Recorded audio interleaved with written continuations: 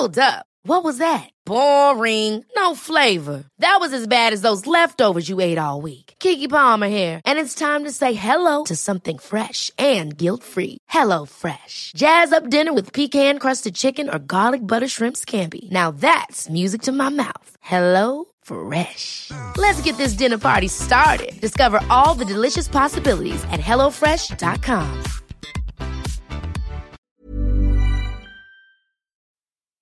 Inledning. Sune Lindberg tänkte att slutet var nära. Han låg blodig på köksgolvet med fötterna bundna.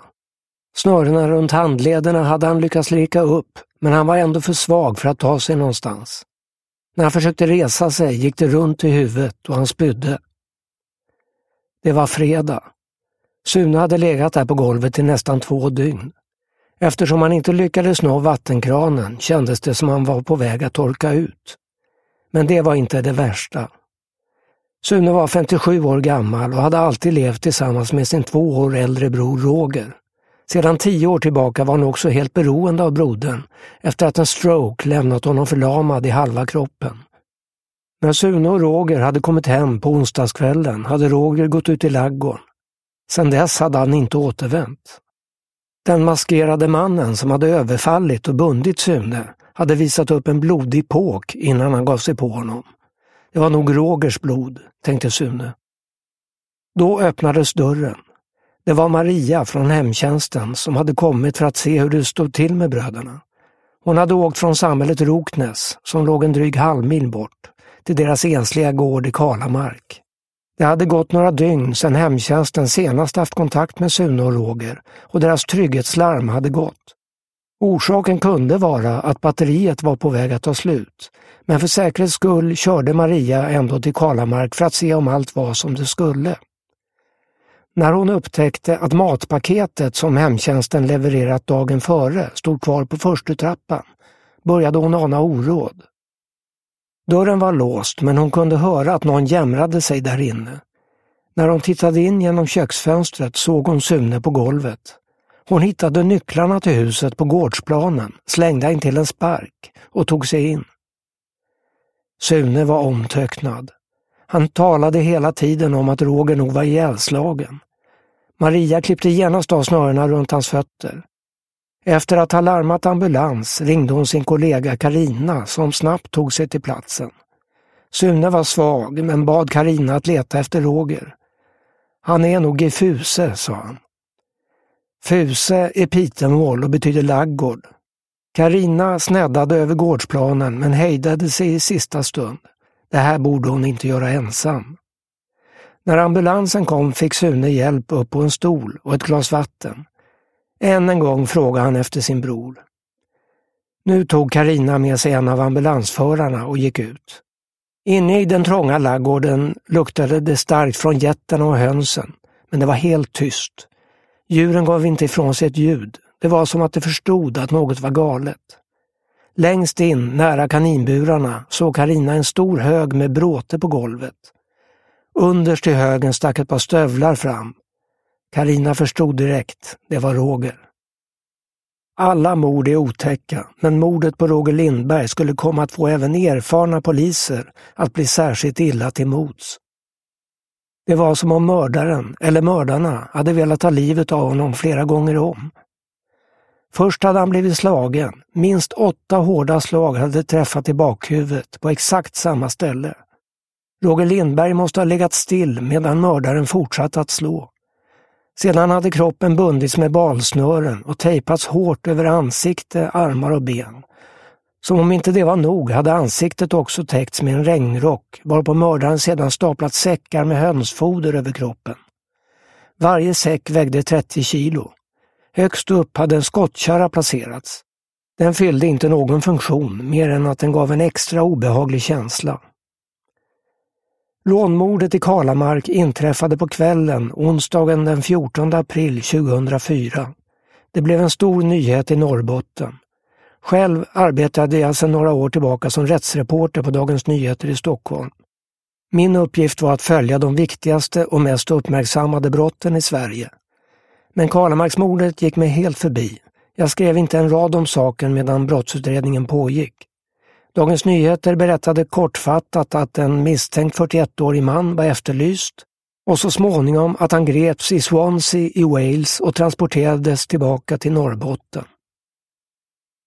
När hovrättens dom kom fick våra läsare veta att mannen dömdes mot sitt nekande till livstids fängelse och att det helt saknades teknisk bevisning mot honom.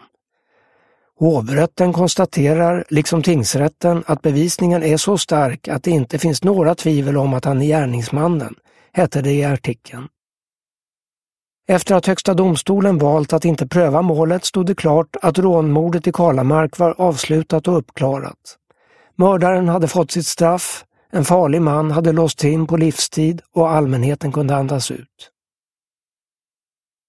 Strax före jul 2005 satt jag på Dagens Nyheters redaktion och arbetade på ett reportage om människosmuggling från Kina när telefonen ringde. Hej, min bror är oskyldigt dömd till livstids fängelse, sa en kvinna. Skulle du vilja titta på hans fall? Någon tror kanske att man som journalist hoppar högt av glädje när man får ett sådant samtal. Så är det inte. De flesta journalister skulle nog reagera som jag gjorde, med stor skepsis och en del trötthet. Vi som skriver om brott och straff får ofta liknande samtal från dömda eller deras anhöriga. I allmänhet är tipsen värdelösa. Den orättvisa behandling de klagar på visar sig oftast vara fullt rimlig vid en närmare granskning. Eller också handlar de påstådda rättsövergreppen om någon sorts juridiskt finlir som en journalist inte nödvändigtvis behöver lägga så mycket krut på. En gång ringde en man och berättade att han var felaktigt dömd för mord på sin hustru. Felet, enligt mannen, bestod i att han borde ha blivit dömd för grov misshandel och grovt vållande till annans död. Det var ju inte meningen att hustrun skulle dö, förklarade han. Ett annat samtal var särskilt bisarrt. Mannen i luren var dömd till livstids fängelse för att ha mördat och styckat sin sambo medan deras barn låg och sov i rummet bredvid. Allt detta hade han visserligen gjort, förklarade mannen, men domstolen hade inte tagit hänsyn till att hans sambo hade burit sig illa åt. Hon hade hotat att lämna honom och ta barnen med sig. Den gången blev det ingen artikel. Nu förklarade jag för kvinnan i telefonen att det givetvis var väldigt illa om hennes bror var oskyldigt dömd till lagens strängaste straff. Men för att jag skulle kunna skriva om saken var jag tvungen att bli fullständigt övertygad om att domen verkligen var fel. Du kommer att bli övertygad, svarade hon. Jag blev lite intresserad. Till och från har jag sett fall där rättsväsendets förutfattade meningar verkade gå före konkreta bevis. Kanske är vi inte alla lika inför lagen, hade jag tänkt ibland. Den som avviker från vad samhället anser vara normalt kan kanske dömas just därför. Sådana fall är förstås mycket viktiga att berätta om. Samtidigt hade jag en hygglig uppfattning om hur rättssystemet fungerar i Sverige. Åklagaren väcker åtal som prövas i domstol, först i tingsrätten, sedan i hovrätten och ibland ända upp i Högsta domstolen. När målet prövas i alla instanser gäller den så kallade orubblighetsprincipen. En dom som vunnit laga kraft ska stå fast. Den ska vara ett avslut för alla inblandade och inte kunna prövas om och om igen. Därför är det nästintill omöjligt för en dömd att få en ny chans. Tanken är på många sätt vettig om domstolarna har gjort ett noggrant och självständigt arbete. Om de inte har gjort det är det värre, särskilt när hårda straff har dömts ut. Och här handlade det alltså om det allra strängaste straffet, livstid. Jag såg därför framför mig vad som skulle hända. Även om jag kom fram till att kvinnans bror var oskyldig skulle det inte spela någon roll. Han hade haft sin chans i rättegångarna som varit och skulle med största sannolikhet inte få en chans till. Det spelar faktiskt ingen roll om domarna som dömde hade tänkt galet, så länge de gjorde det på ett formellt korrekt sätt. Dagens Nyheter är Sveriges största morgontidning, men varken jag eller tidningen har makt att ändra en dom, hur felaktig den än är. Det försökte jag förklara för kvinnan som heter Carita Postma. Du måste förstå att det är väldigt svårt att riva upp en dom, sa jag. Carita bad mig ändå att sätta mig in i fallet och jag lovade lite motvilligt att i alla fall fundera på saken. Hon skulle skicka domar och utredningsmaterial. Förresten, vad heter din bror? Frågade jag. Kaj Linna, sa hon. Han är dömd för rånmordet i Kalamark i fjol. Det var så det började för mig.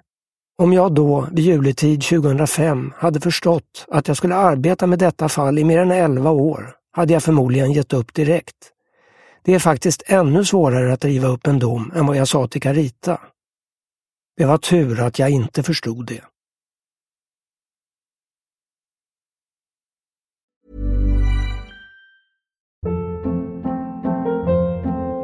Hold up. What was that? Boring. No flavor. That was as bad as those leftovers you ate all week. Keke Palmer here, and it's time to say hello to something fresh and guilt-free. Hello Fresh. Jazz up dinner with pecan-crusted chicken or garlic butter shrimp scampi. Now that's music to my mouth. Hello Fresh. Let's get this dinner party started. Discover all the delicious possibilities at hellofresh.com.